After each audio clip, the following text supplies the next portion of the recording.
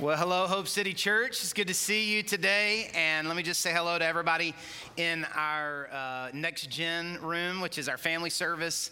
Hello to everybody over there. I'm hearing that is a growing and growing crowd. So it's good to see you through the camera. And then everybody who's watching online. So many of you are participating in our service online. And then obviously everybody here in the auditorium with us. Just thanks for being a part of service today, wherever you are. And however you're doing it, it's good to be together. We are in part 5, the last part, the final part of a series called Jonah the Stubborn Prophet. And we've taken the last 5 weeks to study this bedtime, famous childhood story that you probably know, even if you are not a church kid or even if you have never read the Bible. I'm going to guess that you have heard or know the story of Jonah, at least the famous part about him getting swallowed by a fish. But we have taken 5 weeks to study this story because there's so much in it for us to learn. And what we're learning is that it's not a cute little bedtime story. It's got teeth. It's about a stubborn man, a prideful man who loves his country more than his God. He hates people of a different race and nationality and struggles to give grace. These are all themes that we're learning from this story. And in case you haven't been here, just kind of recap what's happened up to this point. Jonah has heard a message from God. God wants him to go to Nineveh to preach for the people to repent. But Jonah hates those people. They're his enemy. He doesn't want to do it, so he tells God no, and he goes and he buys a ticket for a boat headed to Tarshish, which is the opposite direction, the end of the known world, and so he goes. But as he's running from God, he runs right into a storm, which is what always happens because life doesn't get better when you run from God. And he runs right into a storm because sin causes storms. And so the storm happens and the sailors throw Jonah overboard. You probably already know this part of the story, but the sailors throw Jonah overboard, not because God was punishing him or trying to get even with him, but because God had a plan for his life. And so in God's grace, he sends a fish. The fish swallows Jonah. And Jonah is in the whale, the belly of the fish for 3 days. And while there, he prays to God. And that's where we left off the series last week. And the very last verse of chapter 2 of Jonah, verse 10, says, "Then the Lord ordered the fish to spit Jonah out onto the beach. And then the Lord spoke to Jonah a second time." How many people are glad that God speaks a second time? Anybody glad God speaks a third time or a 10th time or 100th time, right? God speaks a second time to Jonah. He says, "Get up and go to the great city of Nineveh and deliver the message that I have given you." And so that's where we are. And what we're going to do is we're going to read the remainder of the story, the conclusion of the story, chapter 3 and chapter 4, which sounds like a lot, but it's only 21 verses because Jonah's actually only 48 verses altogether. So it's not a lot, but it is the final 2 chapters of the story. And we're going to see what happens the second time. We know what happened the first time. Jonah ran from God, didn't want to do it. Now we're going to get to see what happens a second time because Jonah's been to the bottom now. He's experienced God's grace, and now he gets another chance. Now, I want to warn you that unfortunately it doesn't go well. That Jonah doesn't become the prophet, the man, the leader that we want him to be. Now, that doesn't mean he disobeys God again. To the contrary, he actually does what God wants him to do. But what we're going to see is that even while he's doing the right thing, he's still holding on to his stubborn and prideful and hateful tendencies. And here's why he's able to do the right thing for God, but still have all of the wrong things happening in his heart, is because behavior doesn't change beliefs. Behavior doesn't change beliefs. This is the lie of religion. Religion says that if you'll act right, you'll be right. But Jonah's story, your story, and my story prove that doesn't work. You don't change someone's heart by changing their actions. All that does is produce a hypocrite.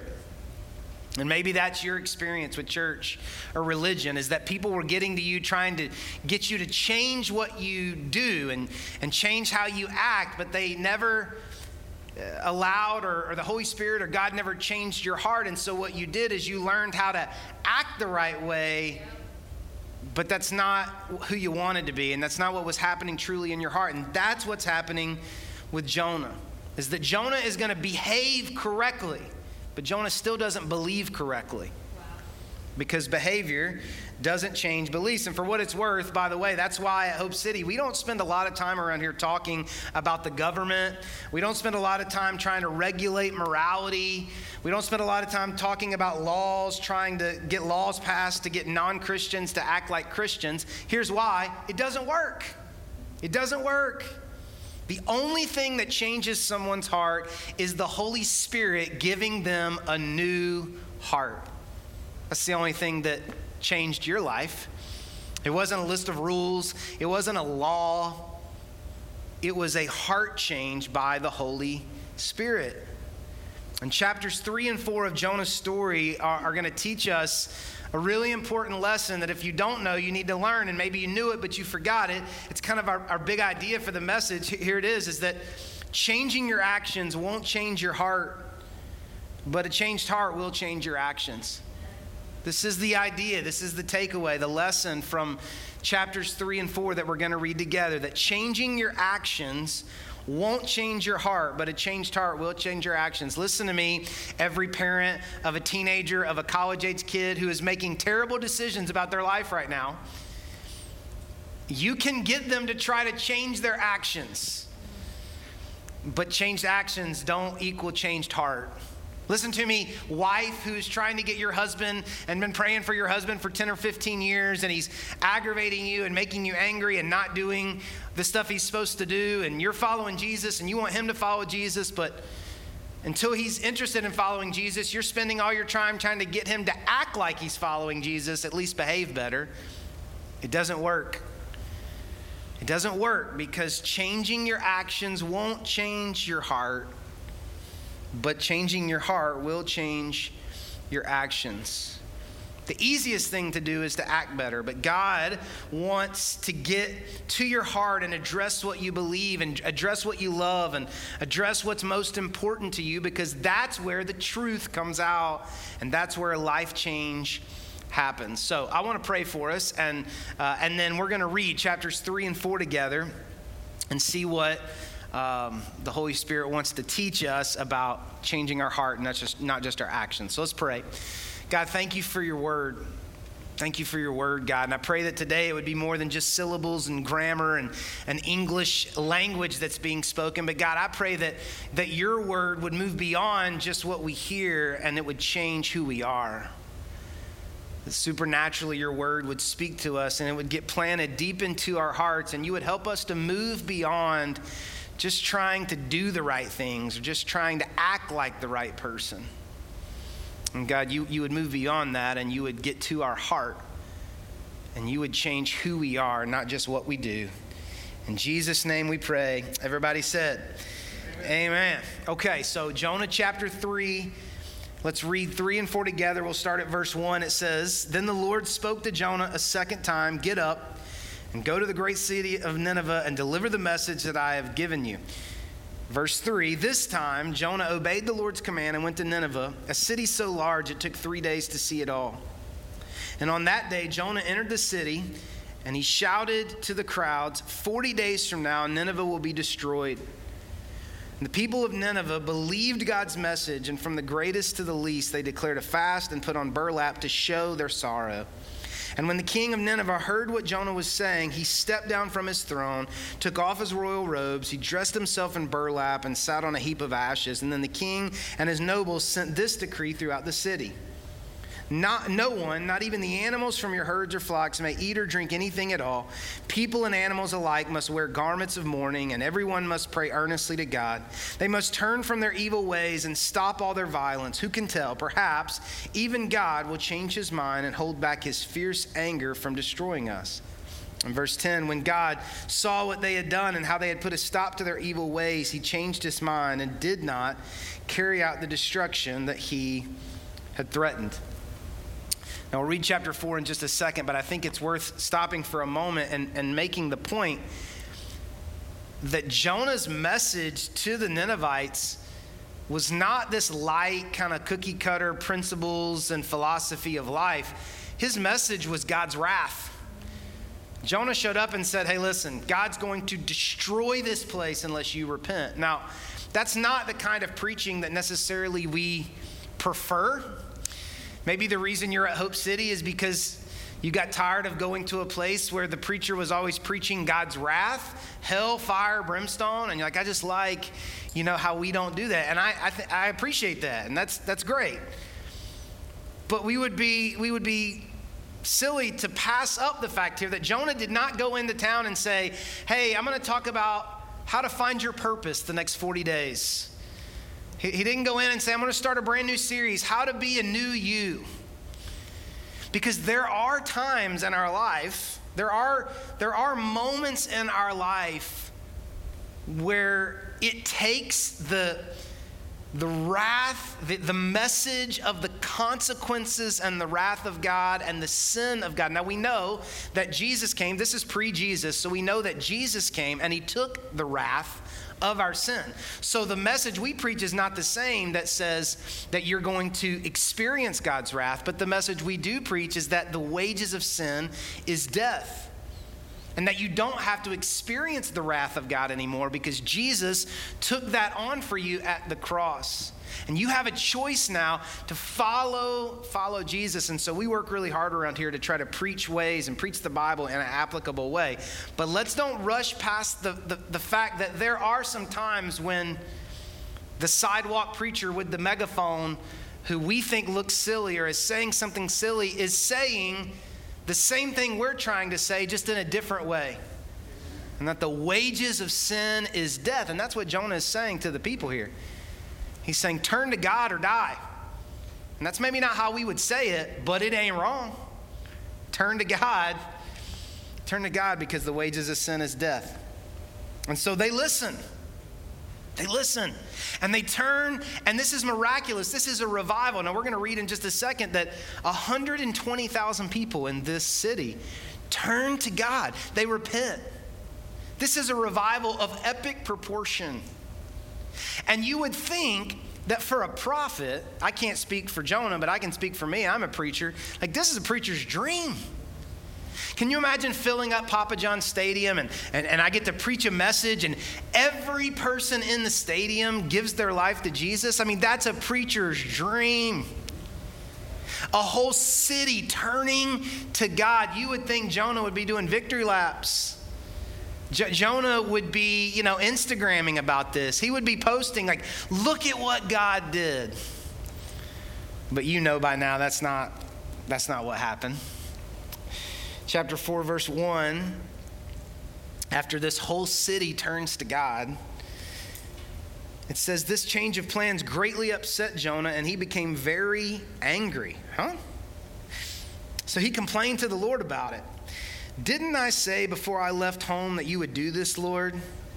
That's why I ran away to Tarshish. I knew that you are merciful and compassionate, slow to get angry and filled with unfailing love, eager to turn back from destroying people. Now, quick question, and we'll finish reading in a second, but how would Jonah know that God is slow to anger, merciful, gracious, not destroying people? How would Jonah know that? Well, he would know that because Jonah was running from God, disobeying God. And Jonah experienced firsthand how thankfully God is slow to anger, rich in mercy. Isn't it crazy how we forget all the times that we were thrown overboard and we're so quick to want to throw other people overboard? And so Jonah's like, I know, I've experienced that. I knew that you were filled with unfailing love, and thank God he was, or Jonah would be dead. But we forget. We forget we needed a fish. We forget when we were thrown overboard.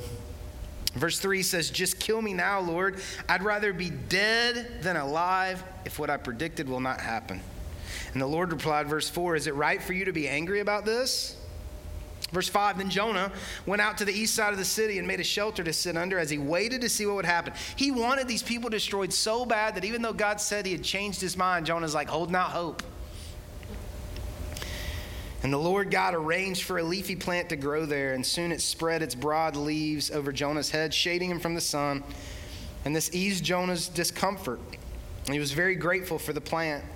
But God also arranged for a worm. The next morning at dawn, the worm ate through the stem of the plant so that it withered away. And as the sun grew hot, God arranged for a scorching east wind to blow on Jonah. The sun beat down on his head until he grew faint and wished to die. Death is certainly better than living like this. I mean, my man is dramatic. This reminds me of living with an 11 and 12-year-old, all right here. And then God said to Jonah, is it right for you to be angry because the plant died? Yes, Jonah retorted, even angry enough to die. And so this last verse, God wants to make a really important point to Jonah. God says, and I'm going to say this paraphrasing my way, why do you feel so sorry about a plant that died? But you're not concerned about 120,000 people dying in spiritual darkness. That's a great question we could ask about so many things in our life. Like, why do we care so much about something that doesn't matter, but not care about the souls of people? Why do we care so much about trivial things, but we've lost the heart for lost people? So God says to Jonah, you are furious, angry, mad, disproportionately mad about a plant, but yet you want me to kill 120,000 people living in spiritual darkness? Last thing God says, shouldn't I feel sorry for such a great city? And that's it. That's the end of the story. What a terrible ending. Like, it's, if you happen to have a child's story Bible book at your house, maybe you read it to your kid at night as you're tucking them into bed. I don't know if you have one. I have a couple at my house, and I wanted to check because I just wanted to make sure what I was saying was true. But I would be willing to bet if you went home and found your children's story Bible and you found the story of Jonah, I'm going to go out on a limb and say chapter 4 is not in there. They summarize the story, and they end at the end of chapter 3. And it makes all the sense in the world. If it ended at chapter 3, it's a revival, it's redemption, it's a city turning to God. Chapter 4, I don't really know how you explain chapter 4 to a 6-year-old right before they go to sleep. I'm not sure how you do that. That's why they leave it out. It makes sense. But I'm so glad that it didn't end at the end of chapter 3, because often we make Bible characters into heroes that they're not. And chapter 4 really gives us a look, a glimpse into Jonah's heart. And so here's what I want to do for the time that we have together is I want us to look and try to figure out why Jonah was so upset. So we'll pick on Jonah for a couple of minutes. But then I want us to try to figure out why we get so upset with God.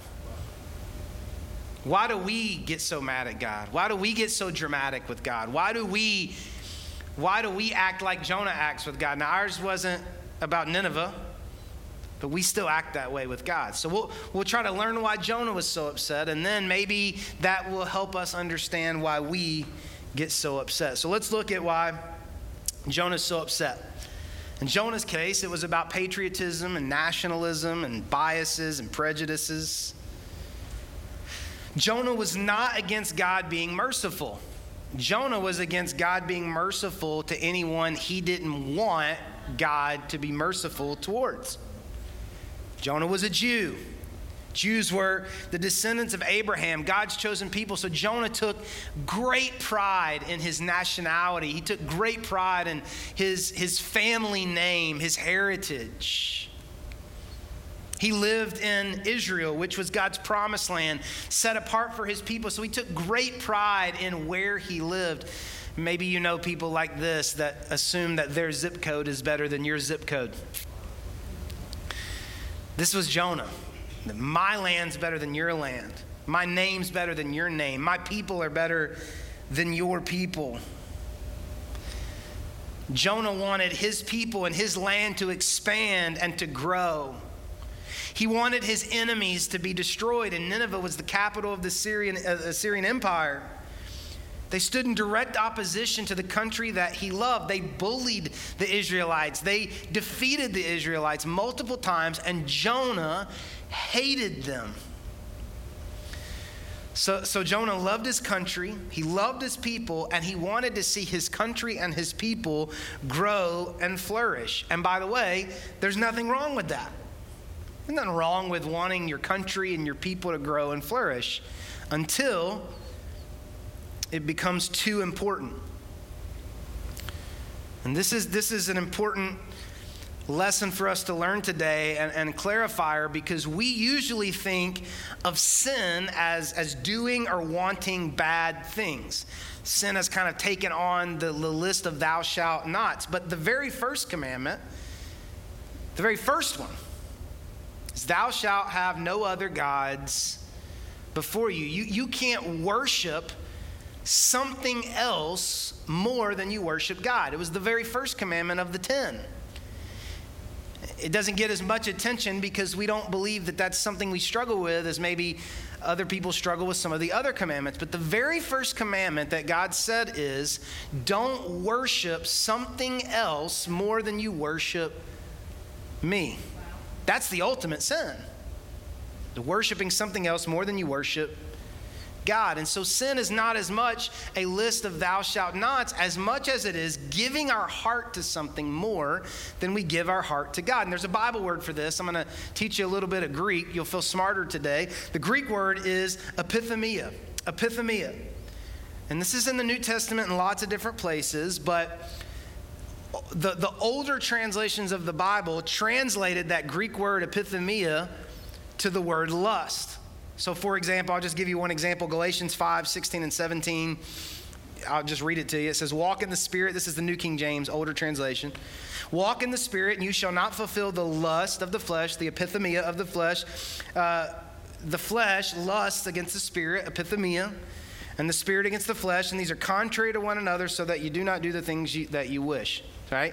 So, for us as modern readers, we hear the word lust and we think of something sexual. But that's not really what the original Greek of the Bible was trying to say. And I don't want to get lost in the weeds of detail, because most of the time the Bible makes sense the easiest explained way. But there are times when you have to look a little deeper. And so lust, like in a sexual form, is not what the Bible was talking about when it was written using that word epithemia. Now more modern translations like New Living, a lot of us have New Living Translation Bibles, it doesn't use the word lust, but it uses the word desires. So, for example, Galatians 5, 16, 17 in New Living says, the Spirit gives us desires that are opposite of what the sinful nature desires. Those two desires there are epithemia, and these two forces are constantly fighting at each other and making it hard for you to carry out your good intentions. So the Bible is saying that there's something fighting against what God wants in your life, and what's fighting against what God wants for your life is epithemia. It's not lust sexually, and desires doesn't even really do a good, a service to the word, because epithemia really means not just desires, but epithemia really, you could say, means over desires. Over desires. The actual definition would be an obsessive drive or longing. So it's not just desires, it's over desires, this obsessive drive or longing. So if that's what epithemia means, it would be fair to say, if we read Galatians 5, 16 and 17, that the Spirit gives us obsessive drive or longing that are opposite from a sinful thing inside of us that also has obsessive drives or longing. So in essence, the Bible is saying that the Spirit has things that it wants you to desire, but your sinful part of your heart has things that you want, you desire, and you over-desire them. Does that make sense to everybody? So that was like a 5-minute Greek lesson, okay? So now you're smarter. But it's important. It's important enough to take the time to talk about it. Because the main problem of our hearts is not so much a desire for bad things. It's really an over-desire for good things. See, the biggest temptation you'll face in life is not sex, drugs, greed, violence. That's not the biggest temptation that you'll face. The biggest temptation you face is loving your kids too much, loving your house too much, Loving your career too much. Wanting a husband or wanting kids too much. Wanting to be accepted too much. Wanting freedom too much. Wanting comfort too much. Wanting success too much. That's what's competing against the Spirit in your life. The reason you do the things that you do that are sinful is not because of those things. It's because of the over desires in your heart for what you want. So the Spirit has something that it wants for you, but yourself, your sinful desire, wants other things too. And we can get obsessive and want those things too much. And so they're good things. They're good things. They're not bad things. They're good things. But we just want them too much. And this is what happened to Jonah. Loving your country is not a bad thing. But Jonah loved his country too much. Wanting influence and power, not necessarily a bad thing. You could do a lot of good with influence and power. But Jonah wanted influence and power too much. And so God lets him run to a boat, buy a ticket, go the opposite direction, go through a storm, get thrown overboard, get swallowed by a fish, go back to Nineveh, preach, watch all these people repent and turn away from God, to go sit under a tree so that he could finally have the conversation with God that he needed to have the whole time. He does the same thing for you and me. He lets us run and run and run and run and run and fight and fight and fight and fight and fight just to get us to the moment where we can finally have the conversation that we've been needing to have the whole time. And the conversation is not about marijuana, sex, living with your boyfriend, wanting to make money too much. That's not what the conversation is about. The conversation is about what you're really trying to get. And those are just symptoms of the thing in your heart that you're trying to get. And what the conversation that happens between Jonah and God, it's not pretty, but it's honest. It's honest. And here's what I've learned in my life, and here's what I've watched happen in your life, is how we react is way more honest than how we act. See, we know how to act, but when we react, we're usually telling the truth. And so for Jonah reacts. We read these words and he's angry with God and he's reacting to God in this way because what's really coming out of his heart is the idols in his life for country, for nationalism, for power, for influence. And he wants those things, and he thinks God wants those things for him. But when what God wants is in direct opposition to what he really wants, that's when he gets honest. And he realizes that maybe he is worshiping another God above his God. Now, if I was preaching this message 10 years ago, maybe 8 years ago, maybe 12 years ago, somewhere in that time frame, this is the part in the message where I would probably say, now for Jonah, it was political or national victory. But it's not political or national victory for any of us. That's not what we're wanting. But I'm not so sure anymore, actually. Because the lines have been blurred between country and Christianity so much that we can think that God wants what we want for a country or for a people, and we don't ever realize that we actually want what we want for country or people too much. And when we come face to face with what God wants compared to what we want, and we maybe are finally getting a glimpse that maybe what God wants is not exactly what we want, there is this tension. And it's not country for everybody. It's not power for everybody, but all of us have idols in our life that are competing for our loyalty to God. All of us. All of us. And when I say idols, don't think of like statues in the Bible. Yes, that was something that they worship, but that's not how we do it now. But the equivalent would be us going and finding the things that we actually worship and then melting them down and building a statue out of them. So it'd be like somebody coming over your house and say, oh, what is that? It's like, oh, that's all the TVs that I've melted down to make a pole. That's all my fishing poles or golf clubs.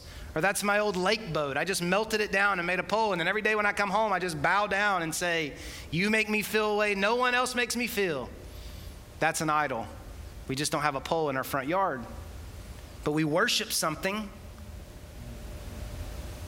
We worship something and love something more than God, just like Jonah. And when I say that, you think, well, I don't do that. I have things I enjoy, but I don't worship them more than God. And the reason we think that way is because our heart is wicked. That's what the Bible teaches us. And we're blind to the areas of our life that we have blind spots to our own sin. And so how can we know? How can we know what because we all have them. How can we know what the idols are in our life? Well, I think we can use a filter that Jonah gave us in chapter 4, verse 3, when Jonah said this statement. Jonah said, I'd rather be dead than alive if what I predicted will not happen. Now, what Jonah was saying literally was, I would rather face death than face the humiliation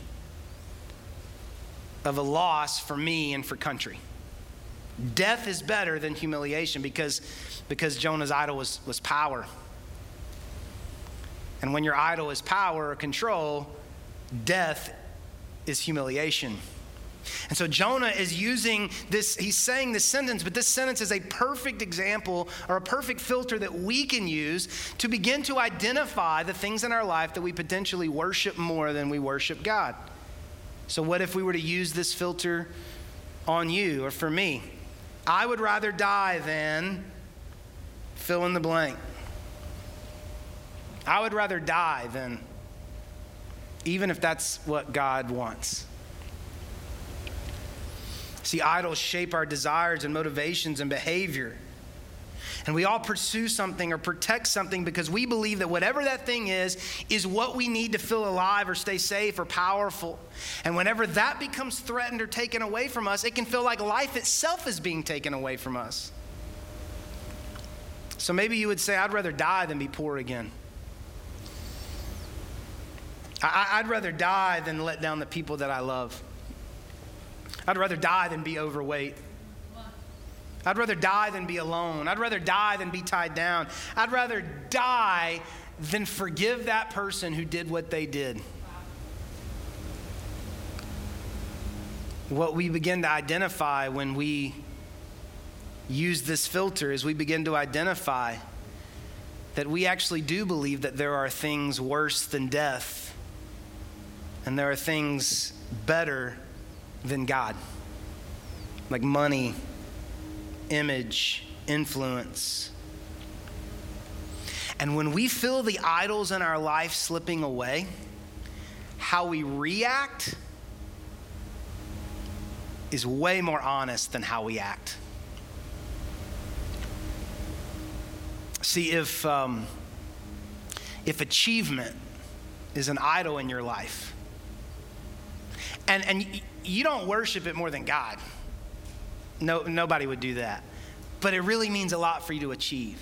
And then one day you have children, and it's really important for your children to achieve, and you don't maybe say it this way, but your children achieving in a way makes you feel like you're achieving.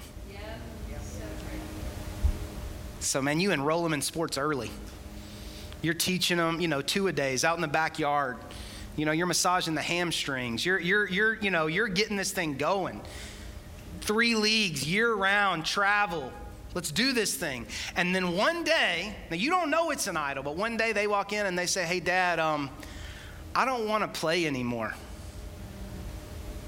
How you react is way more honest than how you act. Because how you act is like, I just want them to kind of, have fun with it. But when they say, I don't want to play anymore, how you react is, what do you mean you don't want to play anymore? We're playing. You made a commitment. Now, why? Why would we disproportionately flip out about a 12-year-old not wanting to hit a ball. Because what we're realizing is achievement is what defines us. When we look in a mirror and we see our image, and we step on a scale and we are up 0.03 pounds, but our reaction is, why are you so fat? Why are you so ugly? Why can't you ever get it together? Why are you so disappointing? Why don't you look better than all those other people? Why don't you look as good as all those other people? Why would we react that way about 0.03 pounds? Because our image and being seen a certain way by other people is so valuable to us. Anything wrong with being in good shape? Absolutely not. But sometimes we can want it too much. Anything wrong with wanting your kids to succeed? Absolutely not. But maybe we want it too much. You're in a relationship with somebody and they say, maybe we need to take a break. What do you mean we need to take a break? I don't think we should take a break. I thought it was going great. I think we need... Anything wrong with wanting to be in a relationship? No. But how we react when what we're building our life upon is getting taken away from us lets us know potentially what is most important to us. And so let me just give you a list of some potential idols in your life. This is a broad list of categories, and there's nuances in all these, of course, but I think it's a list that would be helpful for us to get started. Some examples of idols would be power, approval, comfort, control, helping people, independence, achievement, religion, individuality, race, how we react. You know how many people I've had over the last 4 weeks or 5 weeks when the topic of race comes up and you say one thing and they go, I'm not racist. Trust me, I'm not. Okay, bud, got it. Why the reaction? Why so threatened? Potentially maybe too important. Family. The gifts of God that are laying in our cribs are sitting in the back seat of our van. And we love them so much. And God gave them to us, and we want them to be safe, and we want them to succeed. And we want them to know that they're loved, and we want them to have every opportunity. Maybe too much. Maybe too much. So how can we know if power, approval, comfort, control, how can we know if these things have become idols in our lives? I want to just give you 2 quotes. These quotes, I think, help us figure out the truth that's happening in our heart, maybe even the antsy reaction of defensiveness that's happening right now. First quote's by Tim Keller. I quote him a lot. He says, where does your mind go during downtime or when you're tired or lonely or frustrated? In other words, he's saying when you're in default mode, cruise control mode, what are you thinking about? What do you want? What do you turn over in your head or to make you feel better or to pass the time? That thing is apt to be or eventually become an idol to you. Mark Driscoll said it this way. He said, how would you define your own personal hell? Being fat or poor or bored or single? To what do you look to prevent you from living in this hell? Whatever it is, that thing is acting as your functional savior. It is the primary thing you sacrifice your time, money, attention for, and ultimately the thing that you worship. So what's important to you? And what could have potentially become too important to you? Would life be miserable without control and power? Could you go on if people you love didn't approve of you? Would you want to keep living if you lost your quality of life? Could you function if you didn't feel like someone else was protecting you or keeping you safe? Speaking of Tim Keller, he tells a story about a Sunday back in the 1970s. He had just started, he was fresh out of seminary, and he had just started pastoring this all-white rural church in Virginia, a small congregation. And he said every now and then he'd like to just kind of provoke them, just kind of poke them a little bit, just kind of poke that religious bear a little bit. And so one day he was preaching a sermon on idols, and he said, I asked the congregation, I said, how would you know if potentially race has become an idol to you? He said, answer this question honestly. And he asked the congregation, he said, would you rather your child marry a white person who's not a Christian or a black person who's a Christian? And he said, if you would honestly answer white person who's a non-Christian, what you just admitted to yourself is your race is more important to you than your God. But we could replace race. We could say, would you marry your child, marry a wealthy person who's not a Christian or a poor person who is a Christian? And if your honest answer at your gut level is like, honestly, maybe we could pray for him to come around, but I'd take the money. What you just admitted to yourself is prestige and wealth, and it's more important to you than God. Or what if you say, I'd rather my kid marry someone who has a career and a path and a plan. Yeah, they don't love God, but they've got a good head on their shoulders. Or I'd rather marry a person who has a great home and is building something. Yeah, they don't know Jesus, or the person who loves Jesus with all their heart, but's going to be in your basement for a couple of years. See, these types of questions are revealing to us. We can say this is what's true, but how we react is telling us what the truth is. And so the final filter, the final question is, for me, this is the filter that I use for me, as I'm trying to examine potentially the things in my life that have become too important, the over desires in my life. Here's the filter that I use. I think it would be helpful for you. Let's imagine that right now, life was over and we go to heaven. All of us, we go to heaven. And we don't exactly know how heaven works, but let's just say that we go to heaven and we get nothing from this life gets to go with us. Not our marriage, not our children, not our home, not our money, not our hobbies, not our skills, not our influence, not our skin, not our face, not our personality, not our hair, not our teeth, not our name. Nothing from this world is taken with you. No one recognizes you. No one knows who you are. No one knows what you've done. The people you love, you don't recognize them. And I don't know how heaven's going to work, but let's just say for this scenario that you get nothing from this world and you get to go to heaven. Now, Jesus is there forever, eternally.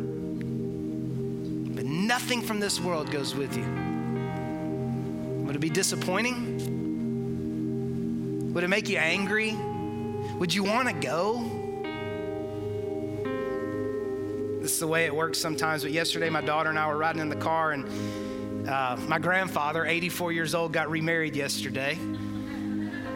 And Meemaw, his deceased wife, my Meemaw, passed away 2 years ago. And Sadie said, do you think Mimi, that's my mom, she calls her Mimi, do you think Mimi and Meemaw are hanging out in heaven? And I said, Sadie, I honestly don't know. We don't know how heaven's going to work like that. But here's what I can promise you. You won't be disappointed. Because Jesus is there.